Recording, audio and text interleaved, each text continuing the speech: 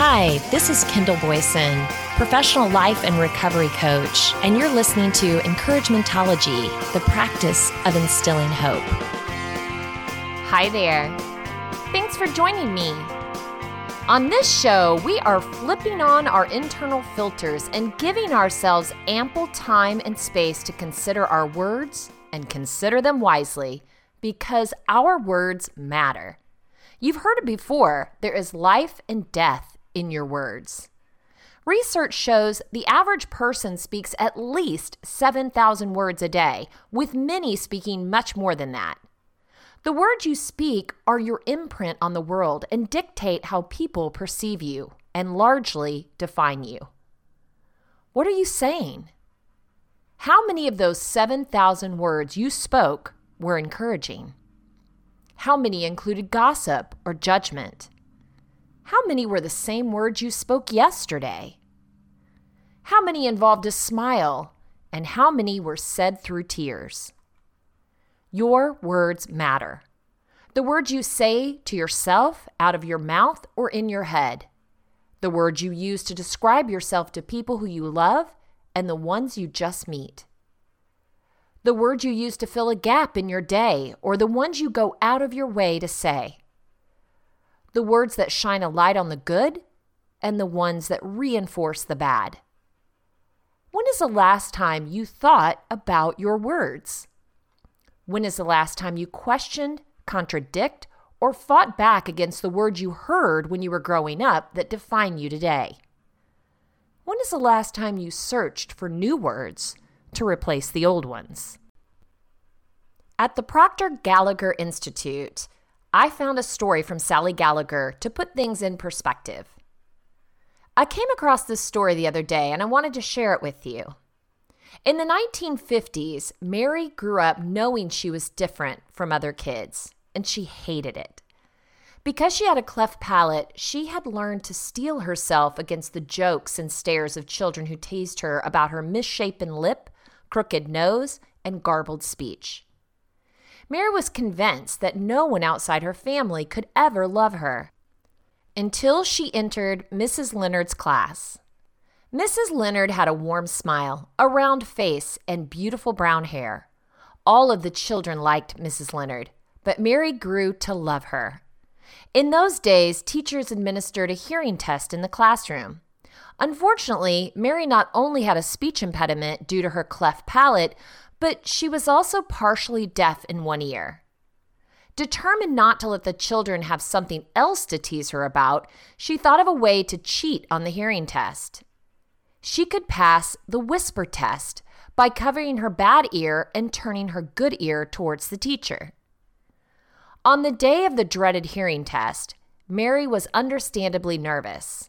When it was time for her whisper test, Mary clearly heard this come from Mrs. Leonard's mouth. "I wish you were my little girl." Those 7 small words changed Mary's life forever. That's because words are things. Perhaps a parent, teacher, or grandparent said something to you as a child that turned your life around and gave you hope that you could achieve a dream. If so, you'll never forget what they said. So let me ask you, what are you saying? If someone listened in on your conversations, would their lives be changed for the better or the worse? Would they hear you speaking about the character flaws of others as if they were physical defects, or would they hear things that build others up? Stop for a moment to think about your last conversation. If it's true that words are things, would you want what you said to become true for you or for someone else you care about? If they were expressions of worry or anger or hurt or revenge or fear, how do you think they will come back to you? Do your words push others away from you or draw others near? Do you tear others down or help draw the best out of others? It's not always easy to catch what we say because we often speak without thinking. However, we can begin right now to watch and listen to ourselves. If you hear yourself expressing negativity of any sort, stop in mid-sentence. Either rephrase the sentence or just drop it. You could even say to it, no, or stop it. Imagine yourself at a magnificent buffet where instead of dishes of food, there are dishes of words. You get to choose any and all the words you wish to create, not only for your future experiences, but also to shape others. Now, if you choose ones that will create problems and pain, that's rather foolish. It's like choosing food that always makes you ill. We may do this once or twice, but as soon as we learn which foods upset our bodies, we stay away from them. Well, it's the same with our thoughts. Let us stay away from thoughts and words that create problems and pain for ourselves and others. In her last appearance on Oprah's Masterclass, Dr. Maya Angelou explained her perspective on words and the tremendous power they contain. Words are things, I'm convinced, she said. You must be careful about the words you use or the words you allow to be used in your head. The idea of words being things, Dr. Angelou said, comes from the Bible. In the Old Testament, we're told in Genesis that in the beginning was the Word, and the Word was God, and the Word was with God. This is why Dr. Angelou stressed the importance of being mindful when you speak. You must be careful. Care about calling people out of their names, using racial pejoratives and sexual pejoratives, and all that ignorance, she said. Don't do that. Words, she felt, have the power to seep into everything around you. I think they get on the walls, they get in your wallpaper, they get in your rugs and your upholstery and your clothes, and finally into you, she said. Mary's life changed the moment she heard Mrs. Leonard say, I wish you were my little girl. And the same can be true for all of us. It doesn't matter how long we've had a negative pattern, an illness, a poor relationship, or lack of money. The point of power is always in the present moment. No matter what we are going through, we're never stuck. When we accept this, our problem no longer needs to be the truth for us. It can now fade back into the nothingness from whence it came. The change takes place right here, right now, in our own minds. Solomon called these kinds of words apples of gold in settings of silver. They can erase years of pain and sorrow. They're filled with love and acceptance. They're priceless to those who hear them.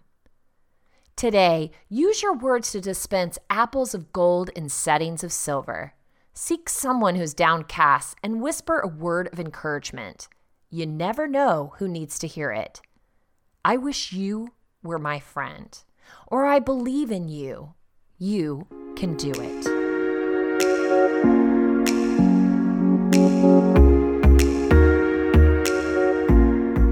I just love that idea, words of encouragement. How many times have you resisted the urge to talk to someone? Pay them a compliment, ask them a question, or just say hi because you thought they were too busy and didn't want to be bothered. I'm here to tell you, don't let the distractions of the world keep you from making a connection. Human connection, eye contact, positive energy, and words of encouragement can never be replaced by text messages, Zoom meetings, or affirmation memes. Next time, act on the impulse and reach out. They may just be yearning for the same connection and a positive word to make their day just a little bit brighter. When we're left to talk and encourage ourselves, things don't always go to plan. At Health Direct, I found some important information about self-talk. What is self-talk? Self-talk is the way you talk to yourself or your inner voice. You might not be aware that you're doing it, but you almost certainly are. This inner voice combines conscious thoughts with inbuilt beliefs and biases to create an internal monologue throughout the day. Self-talk is important because it has a big impact on how you feel and what you do. It can be supportive and beneficial, motivating you, or it can be negative, undermining your confidence. Negative self-talk is when your inner voice is excessively negative, sounding more like an inner critic. It's pessimistic and focuses on the bad. It erodes your confidence and stops you from reaching your potential. It can make you feel like you're going to fail before you start. It can sound like, I'm never going to be able to do this. I'm no good at this. I've tried everything and nothing works. Negative self-talk can be repetitive and often doesn't reflect reality. It can lead to rumination, which is repetitive with intrusive negative thoughts. Your self-talk can affect your mental health and your relationships with others. If you mainly think negative thoughts about yourself, you'll feel bad most of the time. This can drag you down, or if you're down, it can make it hard to get back up. Negative self-talk is often experienced by people who have depression or anxiety. The constant negative chatter can be overwhelming and difficult to break out of. Negative self-talk can make it more difficult to deal with chronic pain. It can also affect a person's sexual confidence and body image. It can lead to stress and a tendency towards perfectionism. Negative self-talk can become repetitive and overwhelming and often feels like it's true. To break out of that cycle, try some of these tips. Be aware of what you're saying to yourself. Just the act of stopping and recognizing negative thoughts for what they are is the first step to working through the problem. Ask yourself, would you talk like this to someone else? Challenge your thoughts. Ask yourself, is this true? Often it's not. Ask yourself if there's another explanation or way of looking at a situation. Remember that many things you worry about don't happen. Much negative self-talk is exaggerated. Put your thoughts into perspective. Try to look at things from a different perspective, perhaps from a different person's perspective. Try writing your thoughts down or saying them out loud. Ask yourself, will this matter in a few years' time? Stop the thought. You can do this thought-stopping technique visually by imagining the thought being stopped or squashed, or by having a little ritual. Replace the thought with a neutral and positive thought. Ask yourself, what is more helpful? It can take some time to recognize your negative thoughts. Remember, they've been a part of you for a very long time, and it can take up to 3 months to change old habits. Over time, though, you can replace the unhealthy negative thoughts with more positive ones. Practice makes perfect.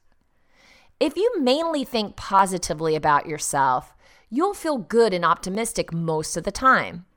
Research shows that positive self-talk can improve self-esteem, stress management, and well-being, reduce any symptoms of depression, anxiety, and personality disorders, improve your body image, and can help treat people with eating disorders, reduce your risk for self-harm and suicide, make you feel more in control of your life, help with chronic pain, motivate you to overcome obstacles, help you to calm down.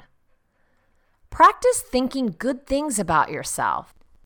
Very simply, practice seeing half a glass as being half full rather than half empty.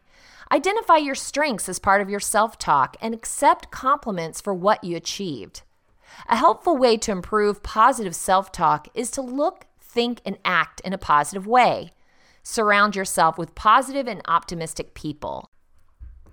I have made a conscious decision to give myself a break. Seriously. I can't believe I bought a ticket and decades later I'm still on this guilt trip. Stop the bus. I am getting off. What's the point? Okay, I know I've talked about it before, but let me set the stage. I did used to work out, I promise. No, really, at one point I even managed a gym. I was also a ballroom and Latin American dance instructor who also competed. I promise I wasn't always a sloth. But for years, I have shamed myself on my lack of desire to exercise. Then I finally said, enough, I've had it. I can't love myself if I'm constantly belittling myself. Shortly after I gave up on the aspirations to join a gym or start some sort of running challenge, I discovered that the obstacle of being tethered to my desk for 7 to 8 hours a day was only a limitation because I saw it that way. I ordered a treadmill for my desk, which, by the way, was already an adjustable standing desk. and I started incorporating walking and working. I've reached my goal of 10,000 steps each day for 3 weeks straight. So give yourself a break and a chance to move in a different direction. Now I'm determined, I'm driven, and I'm thankful. How do you describe yourself? Susanna Smith shares how to describe yourself 180 words for your positive qualities found at alcation.com. During my work as a personal development trainer, I've helped many people answer the question of how to describe themselves positively. During that time, one thing that I've learned is that describing yourself accurately is something you have to put some effort into. This is especially true since being honest about our skills, qualities, and attributes can be confused with being arrogant or blowing your own horn. None of us would choose to come across as arrogant or boastful, but having a quiet confidence and respect for our positive characteristics is different. Most of us have never taken the time to reflect on our positive qualities, but it's so important to do so. There are many benefits to knowing the words that describe you personally, and one of the biggest is that it can give you self-awareness. Who wants to go through life without self-knowledge? If we can describe ourselves accurately, we acknowledge and appreciate our own positive qualities. You become your own confidence guru. Now that you're on board with the why it's helpful to know how to describe ourselves, we'll move on to the how.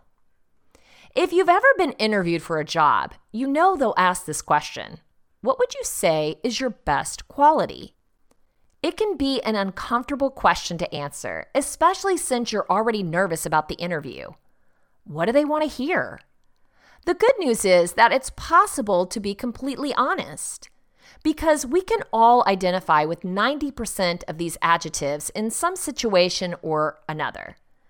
So I suggest picking about 10 words that describe you most of the time, regardless of the situation. It might be helpful to think about who you are when you're on your own or doing your own thing.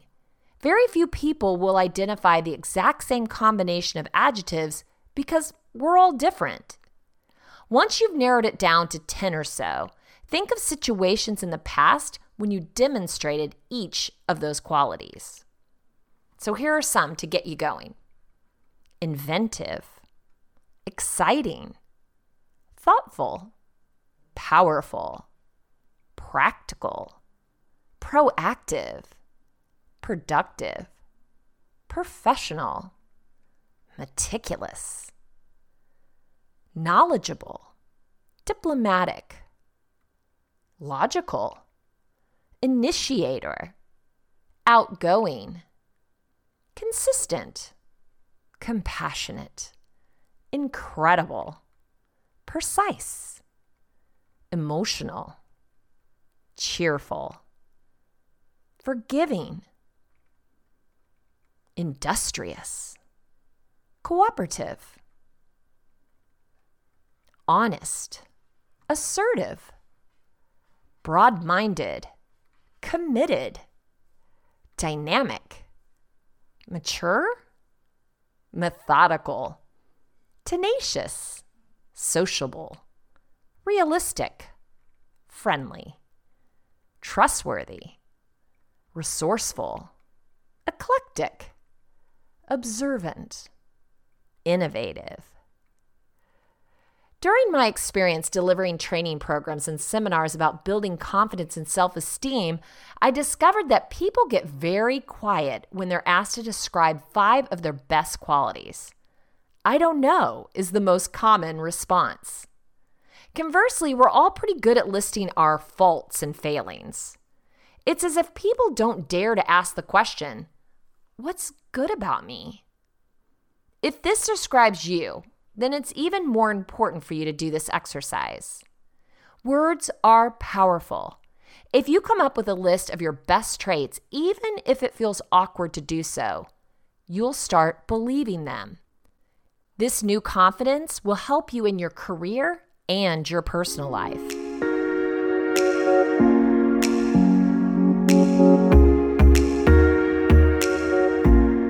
What would you say if you were asked, what's your biggest weakness? Not sure? You might even wonder why employers even ask such weird questions.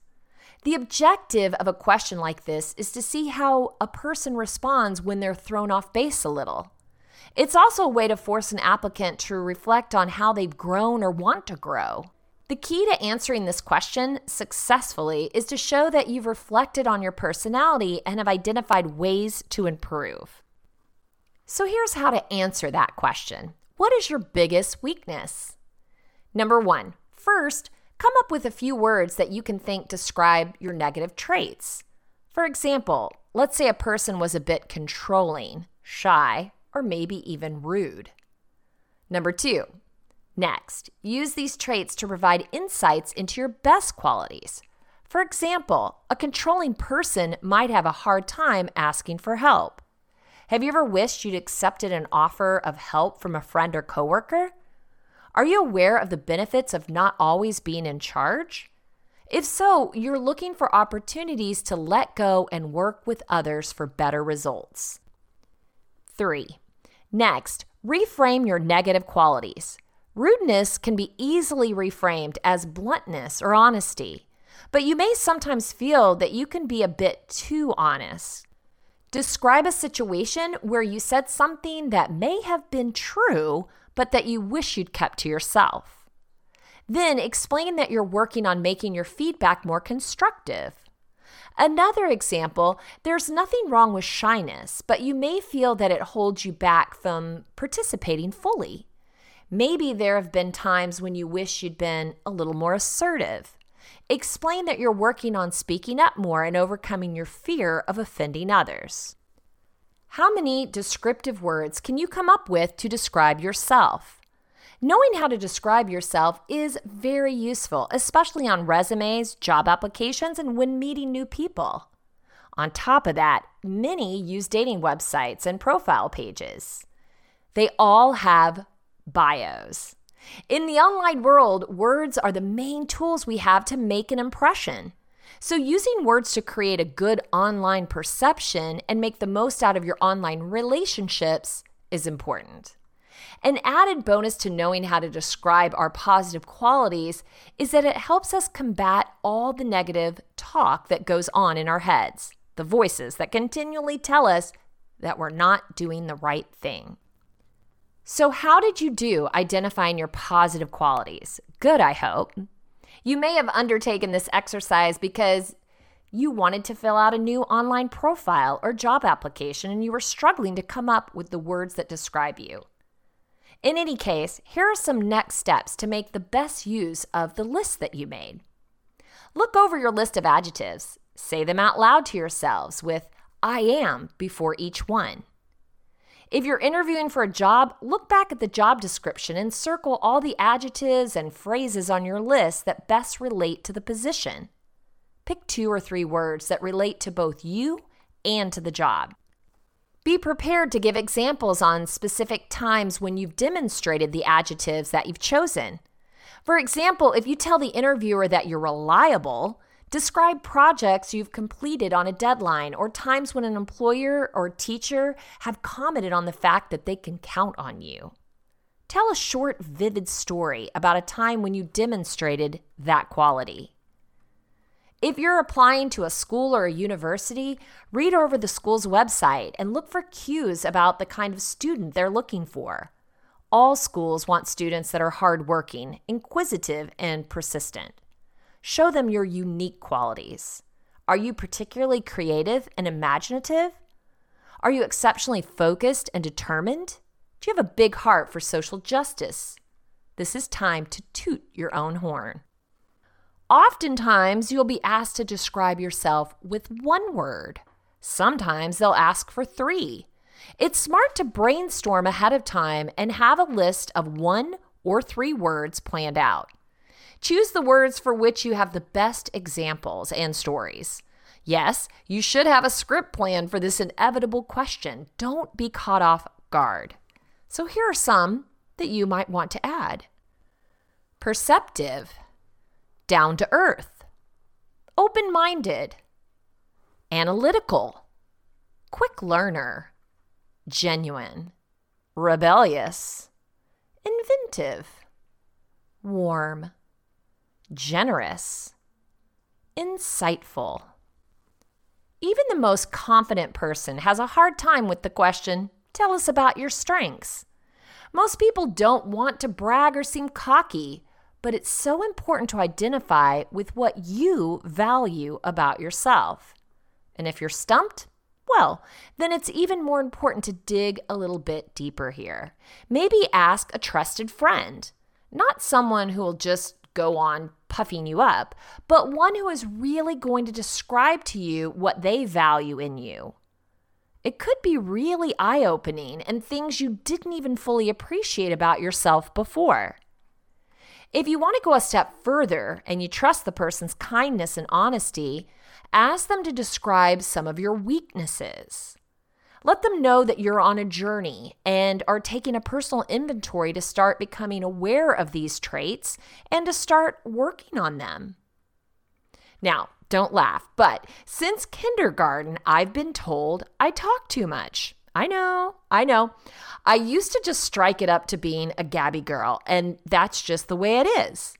But as I've gotten older and hopefully a little wiser, I take feedback like that a little more seriously. I try and hold back in a group and let others talk.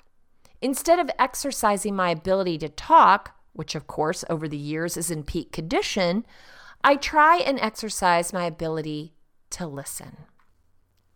Robin Sharma is a Canadian writer best known for his The Monk Who Sold His Ferrari book series. Sharma has worked as a litigation lawyer until age 25 when he self-published Mega Living, a book on stress management and spirituality. So let's take a listen to Why Your Words Matter by Robin Sharma. This mastery session is all about why the words you use matter. And one of the things I observe is simply this. A lot of people are very careless with their language. And so, there's a huge shift. You can either be a victim or you can be a leader, but you can't be both. And if you look at someone who is a victim, a lot of their victimhood comes down to the words they use. The words you use either lift up your energy, the words you use either make you more creative, the words you use either allow you to do world-class things, or the words you use deny your talents. The words you use could reduce your energy. The words you use could hurt your leadership. So you have a choice every day at work and at home and out on the streets with strangers. You can develop a victim vocabulary or the language of leadership. And in this mastery session, I want to walk you through some of my insights on those. Well, words are powerful. Words have destroyed nations. Think about the great dictators. They're words of hatred. They're words of toxicity. They're words of breakdown. Caused the people around them to do sometimes incredibly terrifying acts. And then you look at people like a Nelson Mandela or a Martin Luther King Jr. or a Mother Teresa. You look at the great business builders. You look at humanitarians. You look at a lot of the great artists, and they were so careful with their words. And their words lifted people up. And that's really what great leaders do. They use the language of leadership. You look at a victim, and they say things like, "This is a problem. I've got a problem right here." Or, "I'm really scared about this." Or, "I hate that client." Or, "I hate this work." Or, "I'm sick of this day." Or, "I'm exhausted." Or, "I don't like that." Or, "She never likes me." It's literally the language of toxicity.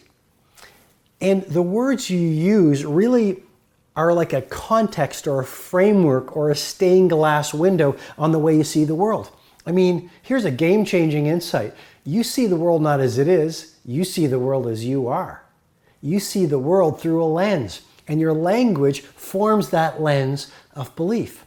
Your lens of belief and your personal filter on reality is not really a true filter on reality. It's just the filter on reality that has formed as a result of all the words you've picked up from the moment you were born. So when you were a little baby, your mom and your dad used the language that they were taught when they were kids to use. And if they use the language of victimitis, and if they use the language of victimhood, like, well, you can't do this, I hate this, I'm tired of this, money doesn't grow on trees, be ordinary, if you're successful, you'll be hated. All that messaging that we pick up from our parents and the media and the world around us and our peers, the little kids that we used to play with in the playground, or the friends that we had as teenagers, that will either lift us up or tear us down. So I guess what I'm trying to say, and hopefully I'm making the point clearly for you, but we see the world through this personal filter, and a lot of this personal filter that drives our performance and our behavior is really constructed from the words that we've picked up and then the words we are taught to use. And so the right angle turn for you to create exponential energy, mindset, productivity, creativity, results in the world, results in your life, comes down to, in part, a really intelligent use of your words. And like I said at the beginning of this mastery session, most people are really unconscious about their words. And that's why most people are not getting rare air results. So what are some of the words I encourage you to shift from? Well, don't talk about what you hate to do, talk about what you love to do. Don't talk about problems, talk about opportunities. Don't talk about what makes you tired, talk about what makes you inspired. Don't talk about your past, talk about your future. Don't talk about what broke your heart, talk about what opened your heart. Don't talk about what dispirits you, talk about what you are fueled by. Don't talk about the things within your life that are not working. Talk about the things in your life that are working. Don't talk about your pain. Talk about your pleasure. And if I were sitting with you right now coaching you, I am coaching you, and what I would encourage you to do as soon as I finish this mastery session is pull out your journal. And if you're not journaling, please start journaling, because journaling is a ritual you want to install into your days. Joan Didion said this: I don't know what I think until I write it down. Think about that. I don't know what I think until I write it down. And so in your journal after this mastery session, pull out a fresh page and draw a line down the center of the page and write about the language of victimhood and the language of leadership. And start to write down all the words you use and the sentences you employ that really are victim speak. And then in the other column, I want you to start writing down the language of leadership, the language that as of today you will be committed to using, so that you start to use the language of someone who's world class. And I've given you some examples, but doing that exercise will make it really clear. And as you know, clarity breeds mastery. Bottom line is this: you are built to be a leader. You are not constructed to be a victim. And once you get your words right, you are going to start noticing daily shifts in your energy, your focus, your momentum, your confidence, and your output. And when you start getting those words right, you start lifting your professional life, your personal life to a whole new level of wow. And guess what? That is what you are meant to do. We've been talking about choose wisely. Your words matter. Have you ever really thought about it that way? How many words do you speak in a day? Average is 7,000. I'm pretty sure I'm way over that. Especially if you speak for a living, or you're in sales or customer support or customer service. You're talking all the time. How many times are you capitalizing on that opportunity to speak life, to speak encouragement, to turn some water cooler discussion in a more positive direction? We hear so much negativity in the media, and then what do we talk about? We just rehash it, the same thing over and over and over again. So how can we reframe that and turn it to the positive? What about your own limitations? How many times have you told yourself, I can't, I'm not good at that, nobody wants me for that, nobody loves me, I'm going to eat some worms, right? Where did that come from? But what are you telling yourself? How are you pushing yourself out of that comfort zone? Are you saying to yourself, no, That's not how I feel about myself. I don't know why I've carried that identity around for all of these years. I'm new. I'm strong. I'm capable. I'm worthy. Over at carolcook.com, I found 5 reasons for pushing beyond your limits. I think it's the best way to wrap up this episode by reminding you of your power to change your circumstances. Our lives are not determined by what happens to us, but how we react to what happens to us. Life should be about pushing yourself beyond your comfort zone and grabbing new opportunities that you might have otherwise missed. Push yourself beyond what you or anyone else thinks you're capable of and believe. So here are 5 reasons that pushing yourself beyond your limits is important. It helps you learn and acquire new skill sets. These skill sets can relate to different areas of your life. They could be people skills or social skills, life skills, or any skills relating to a specific task, which are known as hard skills. Pushing beyond your perceived capabilities helps us learn. It gives us valuable experience, which is needed to overcome obstacles in our path. Pushing beyond your limits helps improve your self-worth. It will help you understand that you can get through tough situations. It will also give you the ability and strength to try new things and to realize that failure is only a stepping stone towards success. It will force you to explore new opportunities and challenges. If you don't push beyond your limits, you will always stay within your comfort zone and never improve or learn new things. The key difference between a boring, unsatisfying life and one of excitement, success, and growth is how willing you are to escape your comfort zone. Pushing past your comfort zone helps with success. Remember, failure is just a stepping stone to success. You will find out what works and what doesn't. As Steve Bloom says, the only thing stopping you from reaching your goals and dreams are your limits. Go beyond your perceived limits. This can open up new doors for you and help you become mentally stronger. Unfortunately, most of us have limiting beliefs which influence our performance. By pushing beyond those limits, we can influence our choices and actions, enabling us to grow and evolve. Adopting a mindset that says we can surpass the limits we've set for ourselves will help us improve.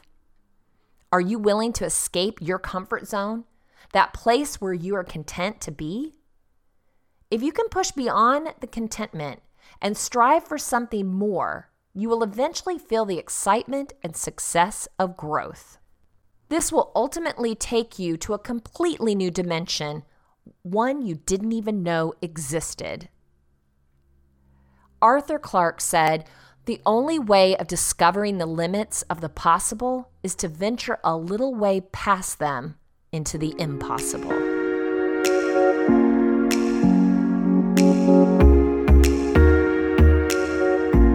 If you want to share Encouragementology with a friend who needs to know they're not alone in this journey of self-discovery, you can visit Encouragementology.com or anywhere you stream your content to receive this episode and all others. Follow us on Facebook and Instagram for additional encouragement throughout the week. So I challenge you. Take the time to consider your words. Where are your 7,000 going? When you notice a negative turn, either internally, in a mixed company, or directed towards someone else, remember that only you can course correct and get back on track. I know you can do it. Thank you for listening to Encouragementology with Kendall Boyson, where we find positive ways to handle some of life's challenges. I stumbled through until the path was clear. That's when I found you.